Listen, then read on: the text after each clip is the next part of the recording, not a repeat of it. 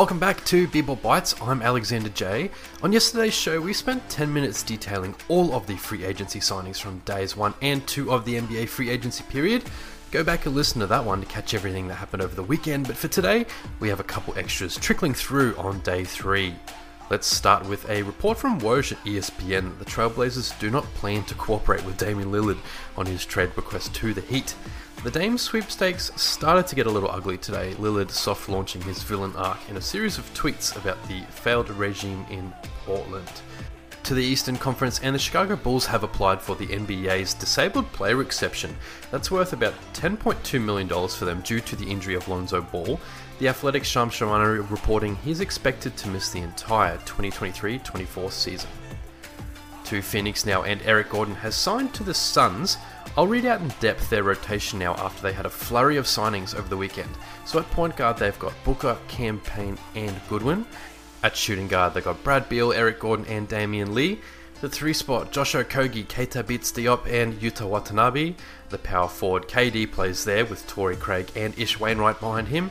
And at the center position they have DeAndre Ayton, Drew Eubanks and Chimezie Metu. They've got a bit of a squad. Are they your favourites for the NBA Finals? Corey Joseph signs a 1-year deal with the Golden State Warriors. He averaged 7 points a game last year with Detroit, while Lakers playoff hero Lonnie Walker IV has signed a 1-year deal with Brooklyn. Justin Holiday took a 1-year deal with Denver, while Cody Zeller leaves the Heat and he ends up in New Orleans on a 1-year $3.1 million agreement.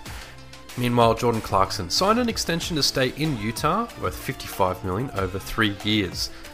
Patty Mills ended up in Houston yesterday, but he was traded to the Oklahoma City Thunder today. The OKC Thunder also received draft compensation for taking on Mills' $6.8 million deal. Patty had a down year last year in Brooklyn. His games played, minutes averaged, and points all fell by about half at age 34. In big news, the Charlotte Hornets have re-signed Miles Bridges on a 1-year $7.9 million agreement. Bridges missed the entirety of last year's season due to felony domestic violence charges. He pled no contest to those and will serve a lengthy suspension over the first 10 games of this season.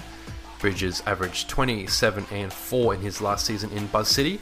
He had an offer tabled to him worth $173 million the day before last year's free agency period, before those charges were laid.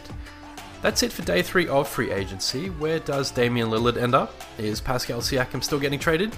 And why haven't we had a Jaylen Brown extension yet? Follow the show on Spotify to stay up to date with the latest episodes. They drop every night Australian time. And remember to follow your passion and have a great day. We'll speak soon.